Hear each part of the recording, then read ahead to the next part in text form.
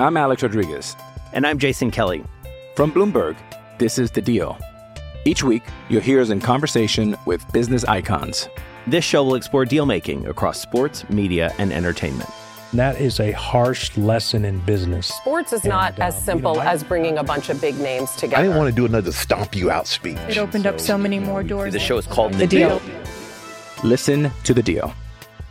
Listen to The Deal on Spotify.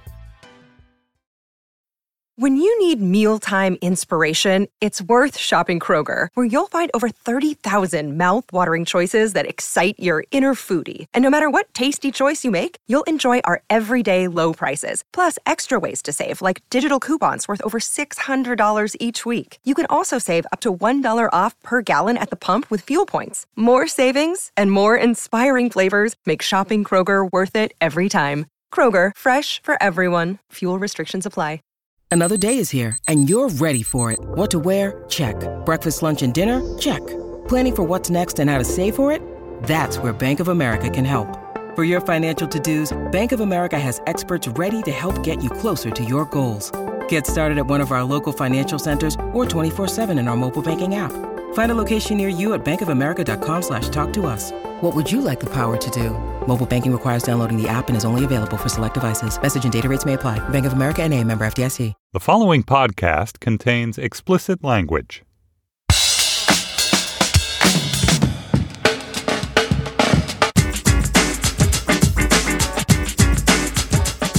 Hi, this is Josh Levine, and this is Slate's sports podcast, Hang Up and Listen, for the week of March 13th, 2017. On this week's show, we'll talk about March Madness and what you need to know to be only mostly ill-informed about the 2017 NCAA basketball tournament. We'll also discuss the Cleveland Browns' attempt to bring Moneyball to the football player acquisition market and the Washington football team's messy firing of its general manager, Scott McCloughan.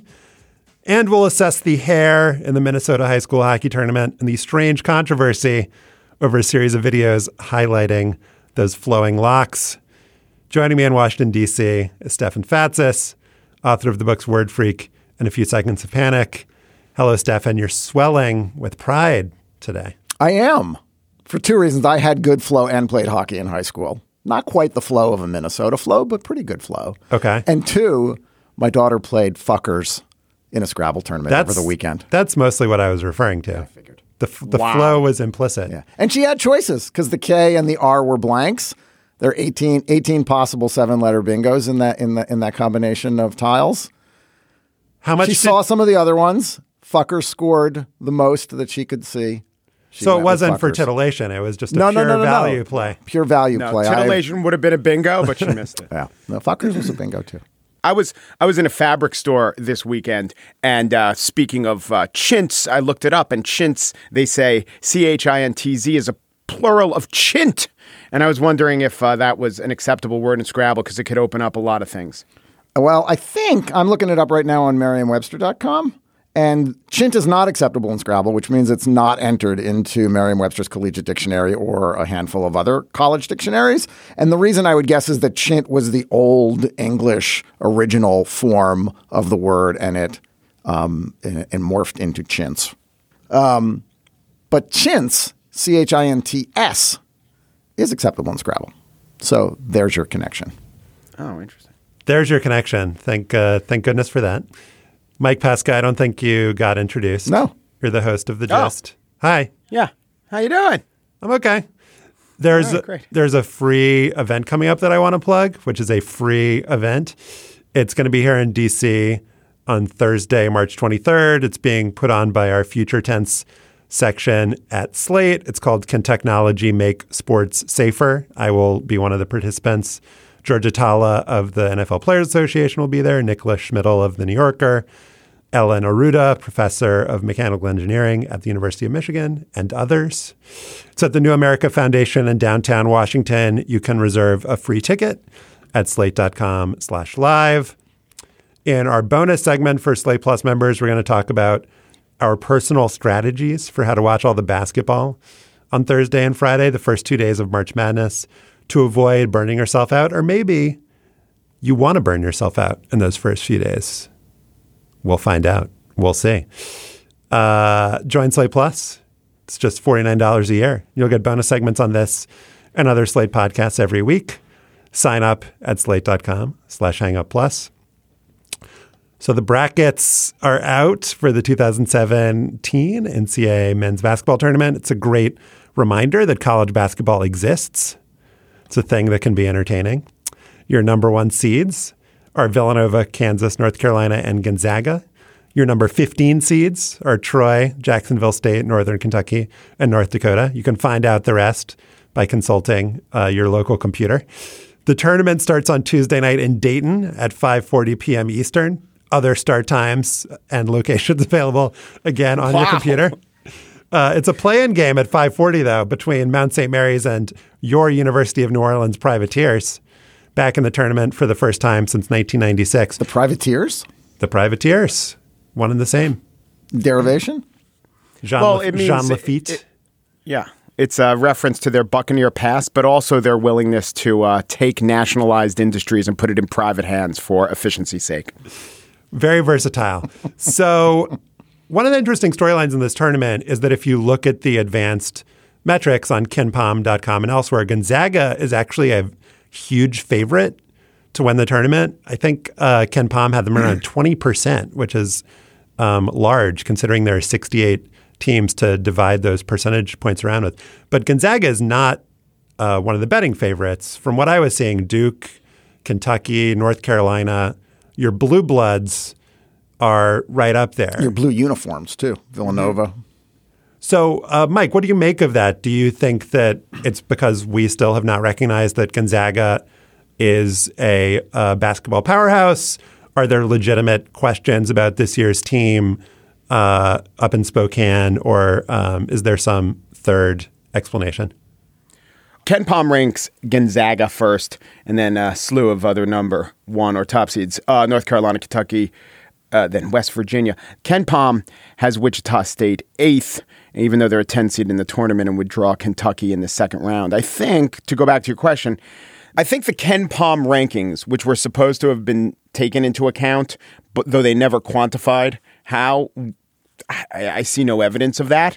And so the betting markets are probably, eschewing advanced metrics. Betting markets probably looked at, I mean, people who walk up to Las Vegas and put down their money, they look at the fact that Duke looks so good in the ACC tournament, that they're Duke, that they have a bunch of players who are going to go high up in the NBA draft, and that their best known, possibly their best player, Grayson Allen, isn't even one of them. So I see the appeal of putting money on those teams. And the knock against Gonzaga is that they haven't played anyone, which is, except for in the beginning of the season, relatively true. But here's my problem with that. You can't help if they haven't played anyone. But it was a good argument maybe 10, 12, 15 years ago. But who's the anyone in college basketball? I'm not saying these teams are terrible, just that college basketball now, every team has, the good teams have a couple of guys maybe who will eventually be in the NBA. Gonzaga could have that also.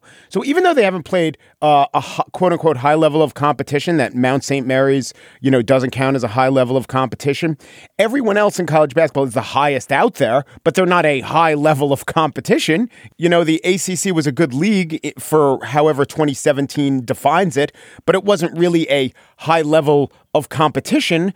And KenPom counts how much you crush your opponents, and Gonzaga really did that. So how I'm going to price it into my betting is that if I see, for instance, on the ESPN national pool that no one's taking Gonzaga in the Final Four, and I was just watching a bunch of these shows, and very few of the experts took Gonzaga in the Final Four, I'm thinking that's a great value. I think we also have to consider that there is the continued lingering name bias in seeding teams in the NCAA tournament. I mean, Wichita State was 30-4. This was a proven good basketball program. They were undefeated. What was it? 3 years ago, going into the tournament. And they made the Final Four before that. They're a 10 seed. That projects them at somewhere between 37 and 40 in the NCAA's order ranking of the basketball teams. That doesn't seem logical. I mean, I was looking at the numbers numerically. You look at the sort of the major conference teams with a bunch of losses and where they were seated. And we're not analyzing tape and studying every metric. But when yes, we are. Michigan State is a 9, I've been analyzing Northwestern's tape while an you're 8, talking. Wisconsin's an 8, Michigan's a 7, and Wichita State is a 10? That doesn't make much sense. Well, let's be intellectually honest here, though, dude. The only big school that I saw that dropped below 10 other than the play in 11s was Oklahoma State, and they're probably underseeded. There's a rationale to it, even if you don't agree with the rationale, and that's that these teams that have better seeds have played tougher schedules and have better quality wins. So you can disagree with that, you know, using that as the tool to separate these teams out. I think it's stupid, but at least, you know, there's a rationale for it. Yeah, and the rationale probably argues against Gonzaga, too. I mean, the name recognition factor for downplaying Gonzaga's track record, I think, is real. The thing that doesn't really make much sense is that you use schedule somehow as a proxy for team quality when the two things don't have anything really to do with each other. You know, the best team in the country could theoretically just play unbelievably horrible teams. That doesn't, by virtue of like osmosis of suckitude, make them bad. And I think you've seen that in the last, you know, many tournaments, that there are teams that don't necessarily have the pedigree and didn't necessarily have the schedule. And I think there should be a tendency, rather than the other way around, to give the smaller teams, the mid-major teams, more of the benefit of the doubt just because it makes for a more interesting tournament. At least they left stupid Syracuse out this year. Yeah, well, 538 aggregated a bunch of the computer rankings. And back to Wichita State, it's not just like Wichita State is an outlier in KenPom. Wichita State is 11 according to ELO rating. Jeff Sagarin 11. Another one had them at 5, 15, 12. So that bias, I think, is real. And the scheduling point that you made, Josh, is a good one. So one of the things that I think has happened, for years they've been telling us, the cognoscenti, that the mid-majors are now legit. They don't even need to tell us, you know, Butler in the finals and VCU in the Final Four and George Mason. We don't need a smart person to tell us what our brackets are telling us. And yet they don't make the accommodation on the other end. Maybe when they debate bubble, they'll say Northern Illinois versus Providence, and they'll take into account the mid-majorness or the lack of schedule with Northern Illinois. And by Northern Illinois, I meant Illinois State. It was a hypothetical, but let's put some meat on that hypothetical by acknowledging that Illinois State was one of the ones left out so heartbreakingly. So it's like you have a neighborhood with a set number of houses, and I argue, oh yeah, that house should be affordable at this level, and the second house, oh yeah, we should have someone else at that level. And once you stock up all the houses, right, then it comes time for you to move in, and you're like, wait a minute, all the houses have been filled. So it does seem they start at the top, they start at the Power 5 conferences, they say, here's the teams that could win, and then when it comes time for a Gonzaga, you know, they don't possibly have the mental bandwidth to say they could possibly be as good as a Duke, Kentucky, or North Carolina. Because they haven't played anyone. I don't know. I'm looking at a mock draft. They have this center, Zach Collins, who, you know, is going somewhere around the lottery. He's not even their best player. Their best player is a guard who's a junior who's probably going to go, if he leaves, somewhere in the second round. I mean, they have legitimate NBA players on the team. It's not like they don't. Well, if you look back at the Butler-Duke national title game, there was supposedly this David and Goliath rematch. Butler had the best player in the game, Gordon Hayward. They also had Shelvin Mack, who's gone on to a long NBA career. That was not a very good Duke team. They had some Plumlees. It was an amazing coaching job by Mike Krzyzewski. They were even there and were able to stay in the game, much less win against a more highly talented Butler team. Stefan. Brian Zubek. What about Zubek? He was good. He was very good at missing that free throw at the end intentionally that almost allowed Butler to make the half-court shot to win the tournament. I also find it fascinating talking about mental bandwidth. Villanova won the national title last year. They won it on the shot by Chris Jenkins, the three-pointer, one of the best endings of any basketball game ever. And they have Jenkins back this year. They have Josh Hart back. They have Jalen Brunson back. They're number one overall seed going into the tournament. They had a great year. And I also don't feel like we have mental bandwidth to account for the fact that Villanova is like this great basketball juggernaut. And they're like an East Coast team. They're from a major city. They have a telegenic coach. They have the chance to repeat, the first team since Florida. And I just don't feel like anyone gives a shit about Villanova. And my explanation for it is that their TV contract for the Big East is on Fox, which is not CBS, which has the tournament, and it's not ESPN, which basically runs all of sports. And so I just feel like they're like strangely haven't been talked about all year. And no, I disagree. I think that, first of all, calling Jay Wright telegenic, that's like calling Paul Ryan a policy wonk. You think they've gotten as much attention as Duke, Kentucky, North Carolina, or UCLA? Never will. Well, those are the four teams in the world with national brands, right? Those are them. You just name them. So they're never, and when they're pretty good, those teams are always going to get more attention. And the ACC is just a bigger conference in terms of everything. I don't think the amount of television attention really has anything to do with the amount of attention Villanova gets, because no one's watching regular season college basketball on television, period. So in the tournament, if he becomes the first team since Florida to win back-to-back, I don't know, maybe Jay Wright will, I won't like him to Paul Ryan, but to Billy Donovan. Yeah, maybe it's that they don't have any top NBA prospects either. Well, but I think, Josh, it also might be a function of how old you are, too. I mean, I tend to view Villanova as a major power, maybe because I went to college in Philadelphia at a time when Villanova was winning a national championship. So I've always viewed Nova as a national power in the sport. But yes, small school, less name recognition, lesser conference, less TV exposure. That does make sense. What else? The Big East was not a lesser conference. No, I mean now. I mean now. No, now. I don't think it was a lesser conference than the SEC. But anyway. It is in terms of how much television pop it gets. No, I'm just talking about the rankings of the powers of the conference. Anyway. I'm gonna retract everything I said about the Ivy League basketball tournament last week. It was awesome. Because a 6 and 8 team took the best team to overtime. Absolutely. It did make it awesome. They got television exposure, which is on ESPN, which is going to expose them to recruits, which will help improve the league. The definition of awesomeness is television exposure. The games were close. They were entertaining. They were played in a great arena. They were well covered. It was a smart thing for the Ivy League to do. I apologize, Ivy League. Bring it on again next year. I appreciate that apology. I think all of us do. And we should note that Northwestern did, in fact, make the NCAA tournament for the first time in its history, the last power conference team to do so. They'll be playing Vanderbilt in the first round in an incredibly Caucasian region of the bracket. Princeton, also in the Caucasian region.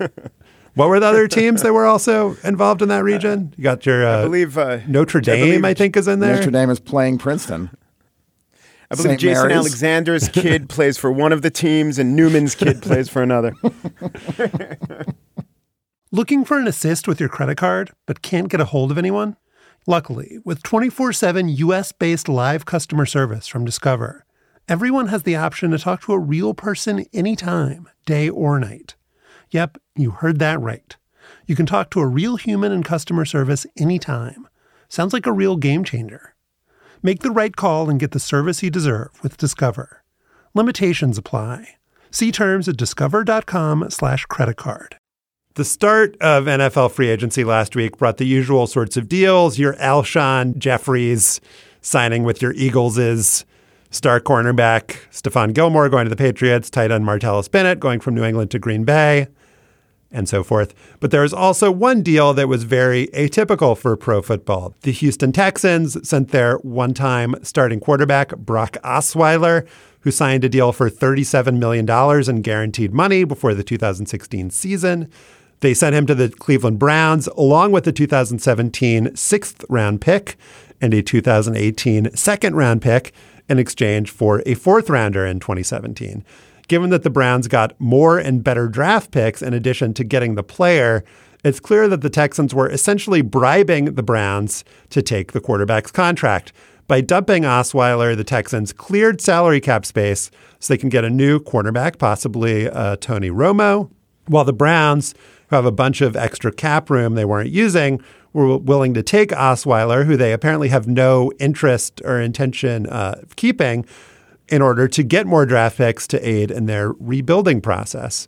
From the Browns side of things, this deal is the handiwork of Paul DePodesta, who came to the NFL from Major League Baseball. He was Billy Beane's number 2 in Oakland and was played by Jonah Hill in Moneyball.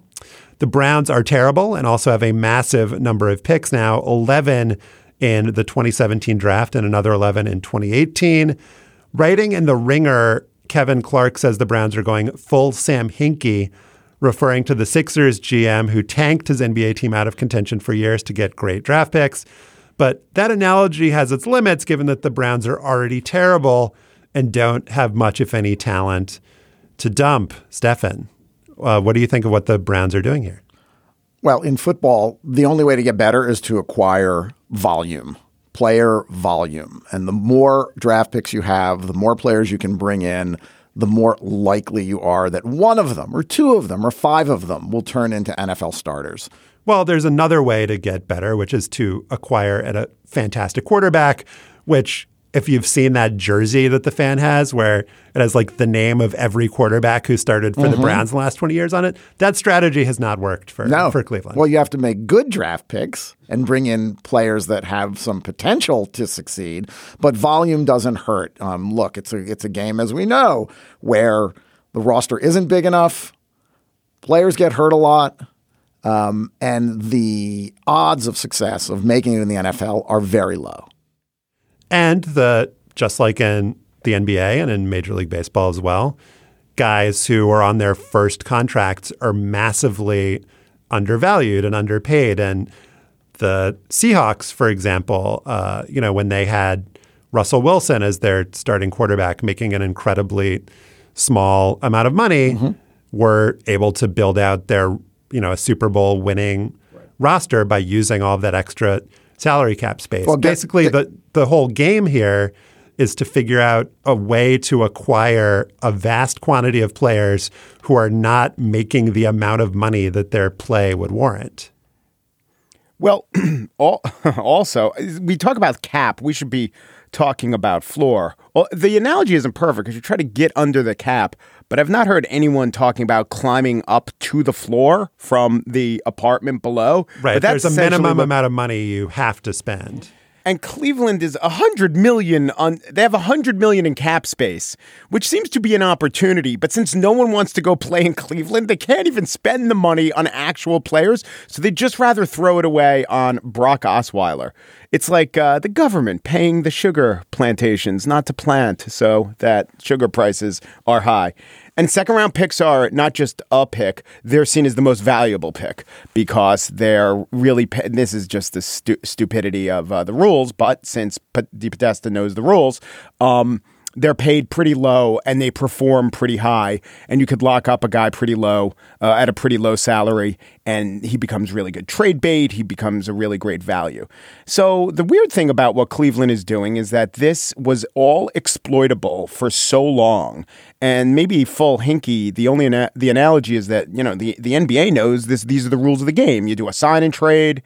You trade for cap space. Like you're not really trading for people. You're trading for slots and salary slots. But I don't know. There's something about the somewhat antiquated NFL where they don't really get it. Or at least maybe they always have the one guy who they say is their salary cap guy in the room. But the guy saying that is the GM who also brags about not knowing how to use computers, right?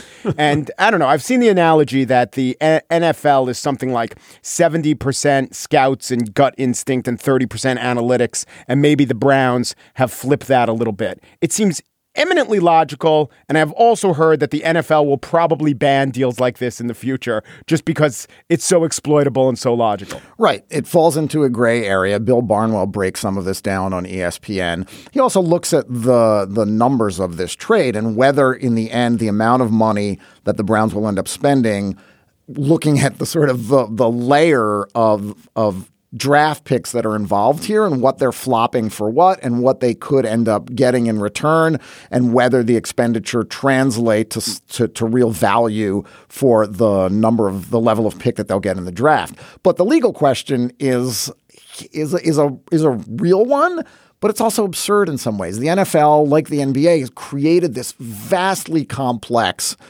labyrinthine, Byzantine system of money spending and contract writing, and basically prevented teams from exploiting it to its fullest. And that's what the Browns are trying to do here. And that's just smart.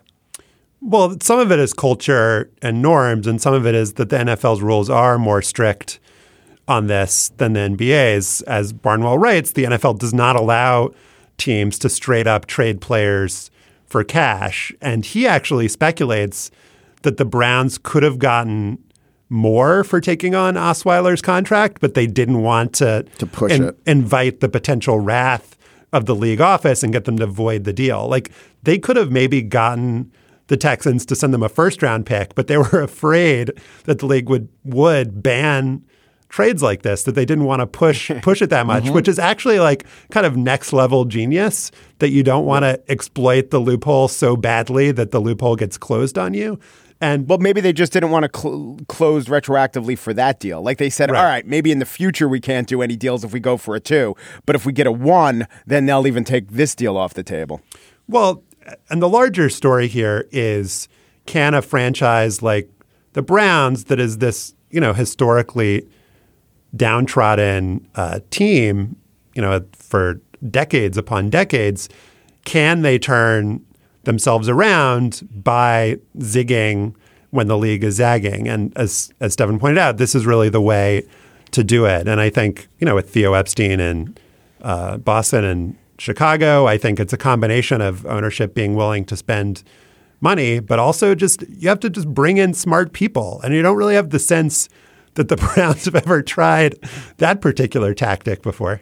But look at this trade, too, from the other side. This actually makes sense for the NFL. It frees up Houston by dumping a big salary. It'll allow them to go out and sign a better quarterback, maybe Tony Romo for a year or 2. And it frees up the Browns to improve by capitalizing on the fact that they haven't been paying players as much as other teams. I don't see how this is a detriment to the NFL. This will make 2 teams better, allow one franchise that has been an abomination to at least take some strategic road toward improving itself. Let's talk about Washington, where General Manager Scott McCloughan was fired. He, at least my sense, was that he improved the roster there. There seems to have been some extreme mishandling of the quarterback situation, with Kirk Cousins now demanding a trade. They maybe should have locked him up and paid him more a couple years ago, rather than now having to either decide to pay him millions upon tens of millions of dollars or dump him. But anyway, better roster than when McCloughan took over. But according to a story in the Washington Post, which was sourced anonymously, he's had multiple relapses due to alcohol. That's what an anonymous official said. He showed up in the locker room drunk on multiple occasions. This has been a disaster for 18 months. It was discussed publicly that McCloughan had issues with alcohol before he took the job. And the Post has been criticized pretty vociferously and pretty unanimously for allowing Dan Snyder's team and flunkies to slag the guy anonymously as they're getting rid of him. Stefan, what did you think of the Post story and the criticism of it? I think the Post certainly enabled someone inside the Washington football organization, maybe it was the president, maybe it was the owner, we don't know, to slander this guy. And that was despicable.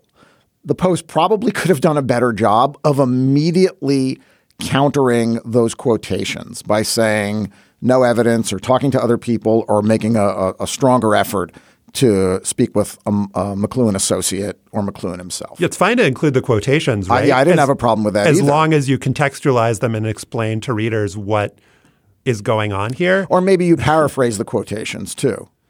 And the team put out a statement, as Deadspin noted, something like 10 minutes before the story came out, saying that they would have no comment on the situation. And there are obviously only a very few people within the organization who would feel empowered, whether it's Tony Wiley or the longtime spokesman and Snyder consigliere, or Bruce Allen, another longtime Snyder henchman. who would feel empowered to give these quotes. And so it's just that statement by the team that they're not going to comment is obviously inaccurate and duplicitous. They seem to also have, just in football terms, lost the offseason, and they're doing whatever they can with their media machinations to try to shift the stink. And it's pretty, before putting aside the Washington Post role in it, the Washington brass role in it is just borderline. It's definitely unethical. You know, it gets to a borderline evil place, but it's evil. What is that phrase that Ben Wittes used? Malevolence tempered by incompetence. There you go. Mm-hmm. That's your slogan for Washington football. And if the guy has documented issues with alcohol. Mike Wise, I think, was writing about how the culture with the team is also like not a place. It's a frat culture that would be friendly to somebody. Refrigerators filled with Coors Light.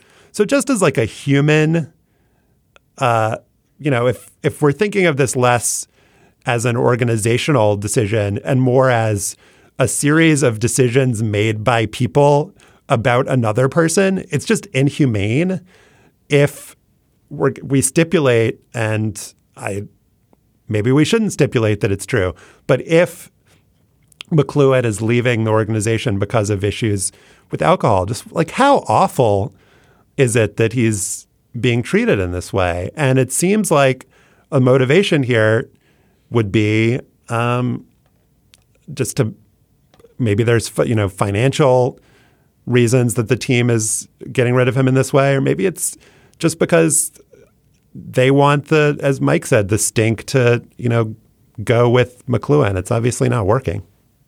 They want to look good. It's impossible for them to take the high road. They also know they have their, like the Corleones talking about who do we have in the press. They know, if you have the Washington Post and they'll take your anonymous quotes, and you're also bereft of devoid of ethics, then yeah, it's tempting to make this seem like a good move and you had to do it. And, I bet a lot of we're reacting one way, but I bet a lot of the callers on the team or whatever, Washington Sports Talk Radio, are just like, well, the guys are drunk. You got to get rid of them. It makes sense now. So maybe to their core audience, it all played out and they don't care if the ombudsman for the Washington Post tisks their fingers at him. I'd like to know what efforts. Look, this organization has not exactly covered itself in glory for the last 20 years, both in terms of the performance of the front office and the team on the field,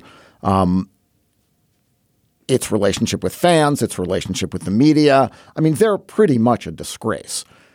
And two things. One, I'd like to know what efforts the organization made, the franchise, the team made to help this guy if he needed help. And two, where's the league? Where are leagues when teams, 1/30th or 1/32nd of your business behaves in a reprehensible manner?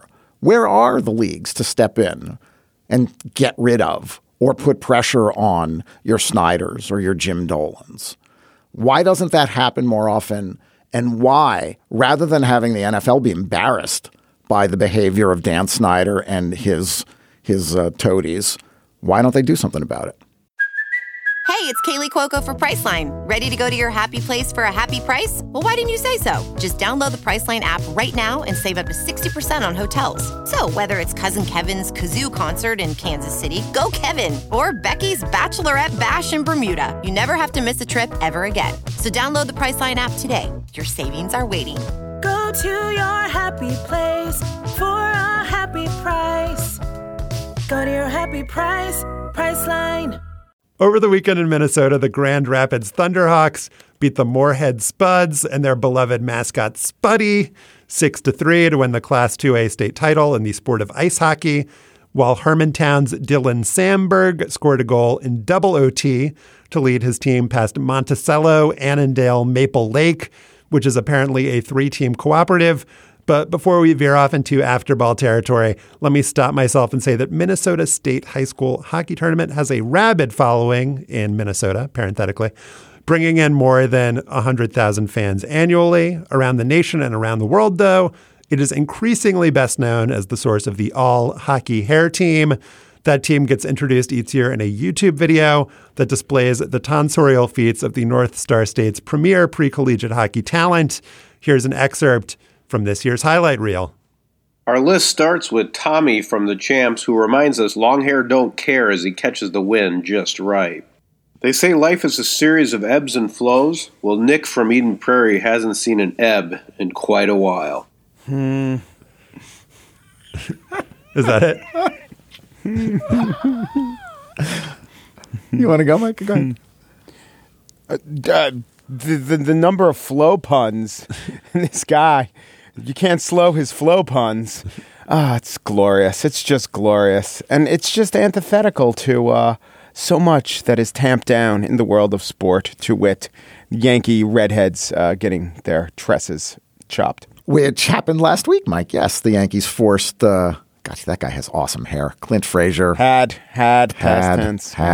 Cut his hair because the Yankees operate under some weird 1980s Steinbrennerian code. Hockey, Minnesota. Look, hockey and hair, as John King, who's an ad executive who created the all hockey hair team a few years back, notes, go together. I mean, hockey and hair are very important culturally in Minnesota. So his lifting up and showing the world this beautiful culture is really a benefit to all mankind, I'd like to say. Mm-hmm. But what I love about this guy is his turns of phrase. And I think we should listen to a few more. I was looking at the 2016 video, I think was the highest art form. I think it was really his Academy Award nominee. And my favorite phrase. Your nominees this year are a movie about the Holocaust, a movie about a genocide, and Minnesota hockey hair. Yeah. I was going to say, my favorite turn of phrase from this guy was Cato got the croutons out of the box. Cato West got the croutons out of the box with this victory lap to start. Look at this. So the tournament is broadcast on local television in Minnesota, and part of the tradition is that before each of these teams plays, they have each of the players skate to the camera, and I think this is a tradition just created by the players. I don't think that they were instructed to do this by the local television producers. They, don't have their helmets on, and they kind of like twirl their hair around. And this guy, John King, started taping the broadcast off of TV. And so the videos on YouTube have very low production qualities. It is literally a guy filming his television and compiling it on YouTube. It is a very lo-fi yet delightful event. But the fact that he's an ad executive made me wonder if this is all way more calculated than we think it is. How authentic, Mike, do you think these hockey hair videos are? We just falling into John King's devilish trap, devilish neutral zone trap, as it were? I don't think they were faked, but I think that the subjects of the experiment are aware that the experiment is going on. Yeah. And they perhaps play to the experiment. The thumb was on the scale. The Hawthorne effect is being noted. I forget if it's Schrodinger's cat or the Heisenberg principle, but one of those is definitely at play. Oh, and then the kids admit that. They get it. They want their cameo in John King's video every year. The concern I have is that we have reached peak hair in hockey, in Minnesota hockey. This year's video, I felt like John's heart wasn't into it quite as much, and he did seem to lament that the hairstylings are not, the flow is not as generous as it was. So I think maybe his exposure, and this is a guy that doesn't apparently talk to the media very much. The Wall Street Journal did a piece last week about some faux controversy surrounding King's video. Highly faux.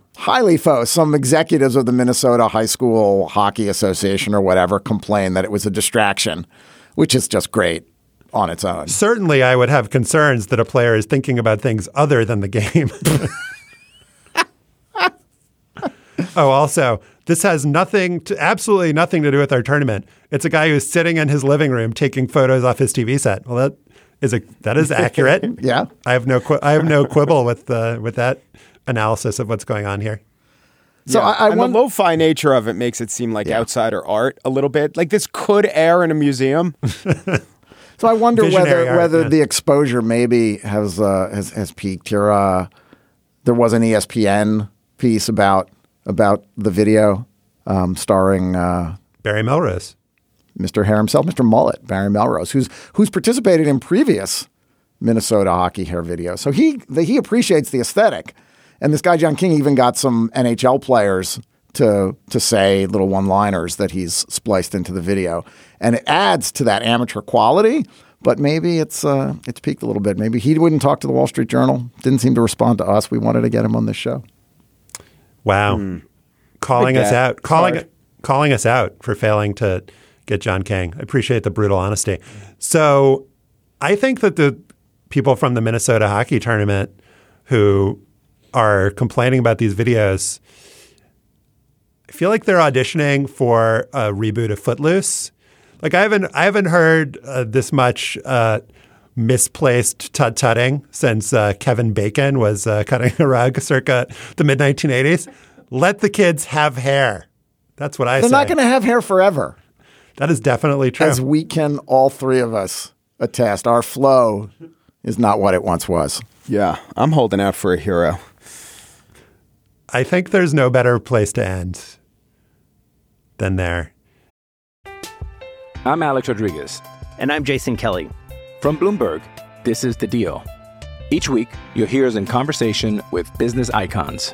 This show will explore deal-making across sports, media, and entertainment. That is a harsh lesson in business. Sports is not as simple as bringing a bunch of big names together. I didn't want to do another stomp you out speech. It opened up so many more doors. The show is called The Deal. Listen to The Deal. Listen to The Deal on Spotify. So for After Balls, I was thinking about going back to that Monticello, Annandale, Maple Lake 3-team cooperative because they play at Moose Sherritt Ice Arena. Who? What could you tell me about this Moose Sherritt Ice Arena? So I'm on the website moosearena.com, and according to the little Facebook widget on the right side of the page, I would be the first of my friends on Facebook to like the Moose Arena. So I'm very disappointed in my so-called friends. I can tell you that the 3x3 Squirt and Pee Wee League was canceled on Saturday, March 11th, as well as the Mite season-ending party, which was done to let the hockey community support the Moose at the state tourney. Go Moose. Mike, what is your Moose? What is your Moose Sherritt Ice Arena? Well, I think we have found in Cody Decker, player on the Israel national team, the baseball humorist who we could say might even be funny absent the fact that we're pinching ourselves that he's a professional athlete cracking jokes. You know, the Shaq effect. Although maybe if a 7'1", 300 whatever pound dude were trying that hard to be funny, we'd all laugh, even if the guy had never picked up basketball or even if he had and turned out he was good at foul shooting. This is my hypothetical Shaq not playing basketball. Maybe he'd be a good foul shooter. So Cody Decker is the guy who is either the keeper of the mensch on the bench or the inventor of the mensch on the bench. The mensch on the bench is this big rabbi, although some will note that he could just be any sort of Orthodox Jew. It doesn't have to be a Rebbe. Mensch, it says, means person of integrity or honor in Yiddish. I think it just means man. But the mensch has been on the bench. And as we were talking in our pregame banter, this is not like a little plush doll mascot. This is a full-fledged, there's no human inhabiting the suit, but they could. It's that size. It's as if the Philadelphia Phillies allowed the Fanatic to sit with them on the bench, or a stuffed Fanatic, though unmanned outfit. Decker says that the mascot who has his own locker, he's a mascot, he's a friend, he's a teammate, he's a borderline deity to our team. He has his own locker. We even gave him Manischewitz, Gelt, and Gefilte fish. And then he gets mystical. He is everywhere and nowhere at once. His actual location is irrelevant because he exists in higher metaphysical planes. That's good. So that's Decker, who's first baseman, though he sometimes comes out for defensive reasons for the Israel national team. Decker, when I looked him up, has more minor league hats, and this sometimes happens. But man, does the guy have a lot of minor league hats. He played for the El Paso Chihuahuas. He played for the Lake Elsinore Storm. He played for the Portland Sea Dogs, the AA affiliate of the Red Sox. His baseball cube minor league teams include the looks like the Arizona League Padres, Fort Wayne, Elsinore, San Antonio, Tucson, El Paso, Portland, and Omaha and Albuquerque, as he is now with the Kansas City Royals. This guy was great in college. He led the Pac-10 in home runs. He actually beat out Mike Trout for naming the Arizona League's most valuable player. He had some injuries, but you would think a guy with his resume would be a successful major leaguer, or maybe not. He was drafted in the 20. So he has this great college career. He's like all Pac-10 twice. Then he's drafted in the 22nd round. So you're like, oh, maybe they underestimate him, but maybe they know something. He sticks around the minor leagues for a long, long time. Though he has made it to the minor leagues. He signed with the Royals in 2015. He was traded to the Rockies in 2016. And I believe at the time he made his major league debut, he had played or had more home runs in the minor leagues than anyone else. He's also made some funny videos, including one where he convinced Jeff Francoeur that their teammate was deaf. That was a pretty funny YouTube video. He has follow through. He has game. Thank you, Cody. Thank you, Mike. Stefan, what is your Moose share at Ice Arena? Well, Mike, earlier you mentioned Illinois State's disappointment at being left out of the men's NCAA basketball tournament, but they are more than represented in another annual bracket. Illinois State football recruit Kobe Buffalo Meat is the overall number 1 seed for the 2017 Name of the Year tournament. On Twitter, Andy Staples, sports writer Andy Staples, calls Buffalo Meat the stone cold lock of the millennium. And now, while NCAA honchos don't like to talk about the selection process, I am here to openly discuss with you both how the Name of the Year bracket comes together. And that, of course, is because I'm one of the founders of Name of the Year way back when I was an undergraduate. This is Noti XXX. This is, yes, the 30th Name of the Year competition. Wow. The committee met Have we recently. disclosed this? Is this known to the public? It is. I think we mentioned it on the show last year. It might have been in a bonus segment, though. Yeah. Mm-hmm. This might be the first time it's coming to network television. I think after 30 years. Leaping the firewall. I think after 30 years, it was time. So we've released the number 1 seeds, Kobe Buffalo Meat, Marmaduke Treblecock, Chardonnay Fantastico, and Quindarius Monday. But I'm open now. This is your chance to learn more about how the Name of the Year committee, the selection committee, operates. So my first, the thing that jumped out to me when looking at this bracket was that I just can't believe that Wichita State is a 10 seed. That's ridiculous. But I thought the sit-hole region was really stacked. Yeah.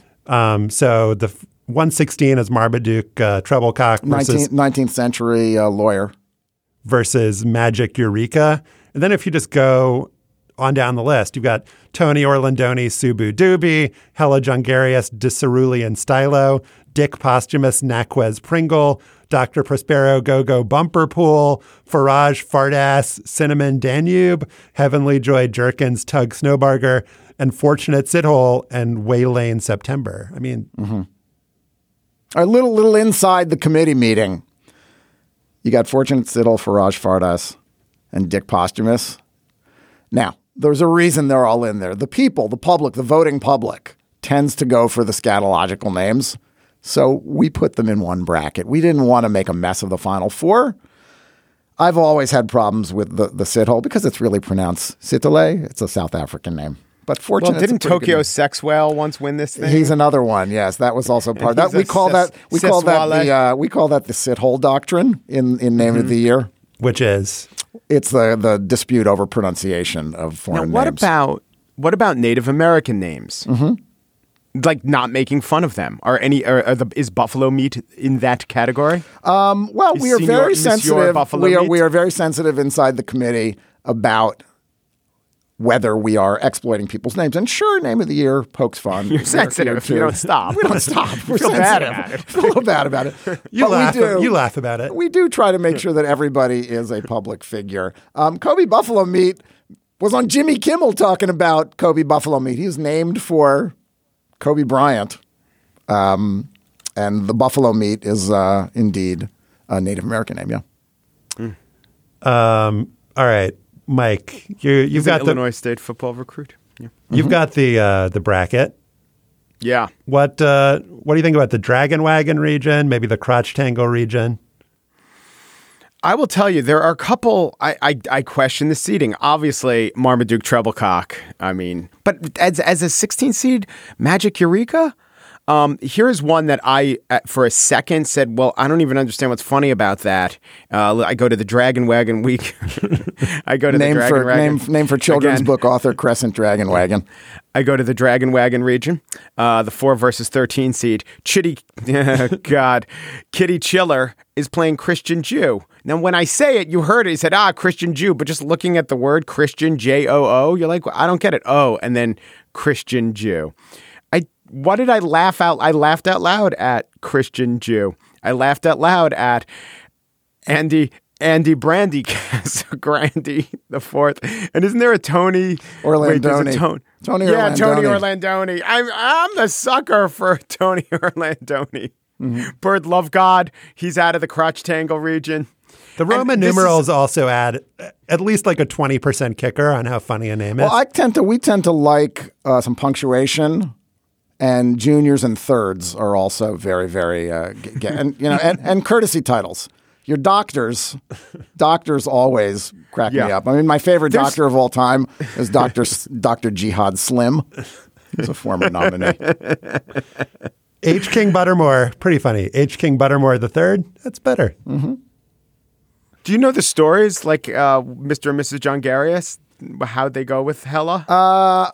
We have there's a next generation of Name of the Year committee members, a couple of guys from Northwestern that were in love with Name of the Year. And there was a year in there where we couldn't get our act together to put a bracket together, and they did it themselves. And we have brought them in. They are the forces now behind culling the 300 or so nominees that we received over the course of the year at nameoftheyear@gmail.com. Hella, and so they do. Yeah. So these guys did go through every one of these, assembled links. We try to minimize totally private citizens. Phone books are out. So if you've been in a news story, though, it's usually qualifies you. Hilla Jongarius, a Dutch designer. You probably know her from the Jongarius slab. What's the Jongarius slab? Oh, yeah, it's the Jongarius lab. All right, so best of luck to Clapperton Mavunga, to Naquez Pringle, to Free Balbona. Don't forget Aphrodite Bodycomb. To Taco Dibbits. Sultan McDoom. All right, last question, then we'll move on. Are there any names this year that you feel like are going to become immortal, like your Boltrons, your Sitholes, your Dragon Wagons, your Crotch Tangles? I think Kobe Buffalo Meat. I agree with Andy Staples. I mean, I think Kobe Buffalo Meat and Chardonnay Fantastico are destined for greatness. Chardonnay Fantastico is a softball recruit at the University of Hawaii. What about Marmaduke Treblecock? And she reminds me of former Name of the Year, I think 2008, Destiny Frankenstein, who was also a softball player at the University of Kansas. So there's some legacy there in the sport. Both of these names have got to go in both ways. First name, last name. You got some humor. You got some contradiction. Good backstory.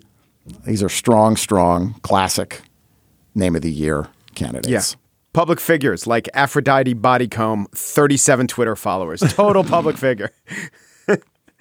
Josh, what's your Moose Sherritt Ice Arena? Mario Götze and Marco Reus both play for the German national soccer team and the club Borussia Dortmund, where they are blessed to be teammates with 18-year-old American soccer savior Christian Pulisic, who just scored in Dortmund's recent Champions League win over Benfica. But we're talking about Mario Götze and Marco Reus, who are best friends. When Götze scored the goal to lead Germany to victory in the 2014 World Cup final, he held up Reus's jersey during the postgame celebration as his compatriot had been forced to miss the tournament after being felled by an ankle injury. In an interview with GQ, the two discussed their mutual love of Justin Bieber. To be clear, this is a foreign GQ. When we met at the national team, our chemistry was perfect, said Marco. We listen to the same music. That helps, but it is not that important. Mario added, we already spend extremely much time together because of our jobs. It's obvious that it's getting very fast, very intensive when you get along well with each other. So according to Wikipedia, Reus is dating a German model, whereas Götze is dating a German lingerie model. Yeah, you gotta mix it up. Well, is the first one more versatile and the second one's just in her little niche? I don't know. She's an expert. She's a specialist. Yeah. Okay. So their relationship, though, is so intense that there is a Bennifer-esque portmanteau blended name for it. Goetzeus, I think is how you pronounce it. Gotzeus. Goetzeus. It's also intensive enough that the Royce-Goetze combo is the most frequently documented soccer relationship on Archive of Our Own, a fan-created, fan-run, nonprofit, non-commercial archive for transformative fan works like fan fiction, fan art, fan videos, and podfic. Meaning, translation, Mario Goetze and Marco Royce are frequently the subject, 133 times, in fact, of erotic fan fiction. Whoa.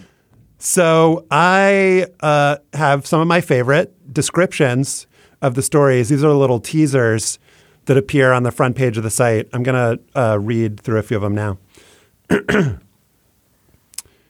Mike, would you mind dimming the lights, please? Yeah.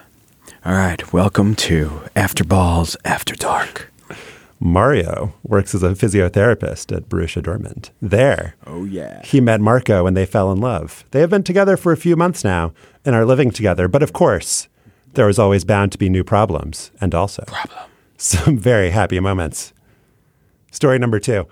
Mario feels a shiver run through him and he looks at the ground. Now we're talking. Yeah.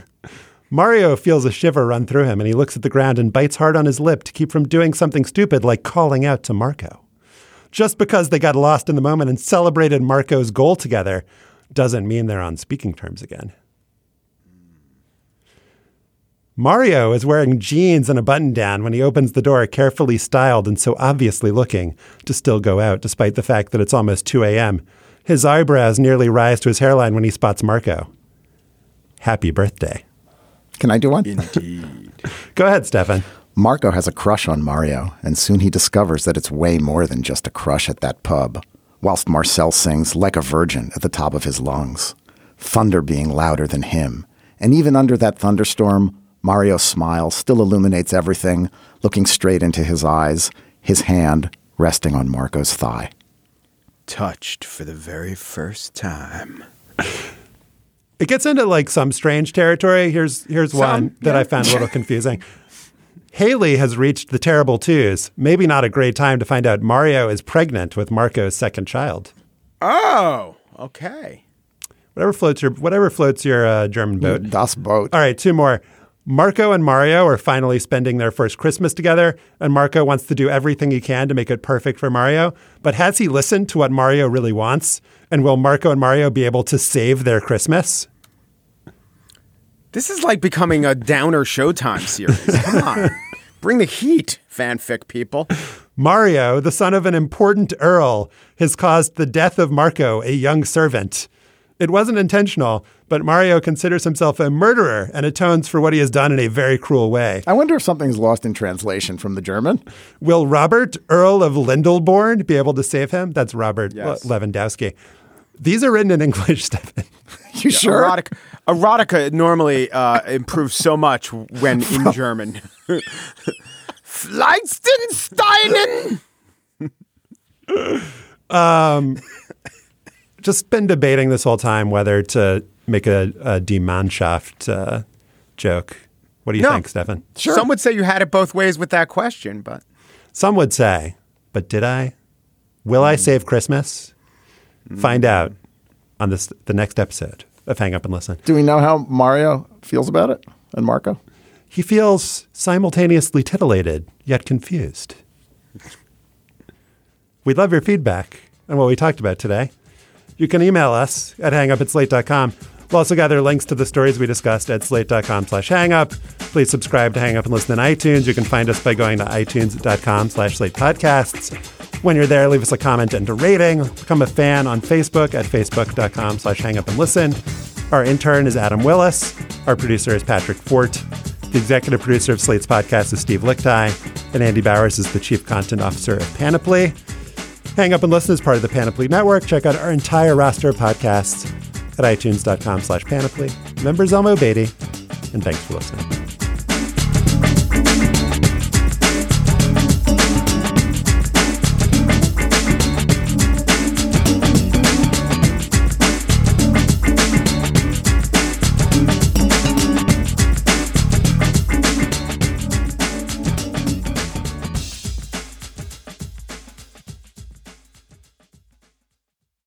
is Ryan here, and I have a question for you. What do you do when you win? Like, are you a fist pumper, a woohooer, a hand clapper, a high fiver? I kind of like the high five, but if you want to hone in on those winning moves, check out Chumba Casino. At ChumbaCasino.com, choose from hundreds of social casino style games for your chance to redeem serious cash prizes. There are new game releases weekly, plus free daily bonuses. So don't wait. Start having the most fun ever at ChumbaCasino.com. No purchase necessary. VGW Group. Void where prohibited by law. See terms and conditions. 18+.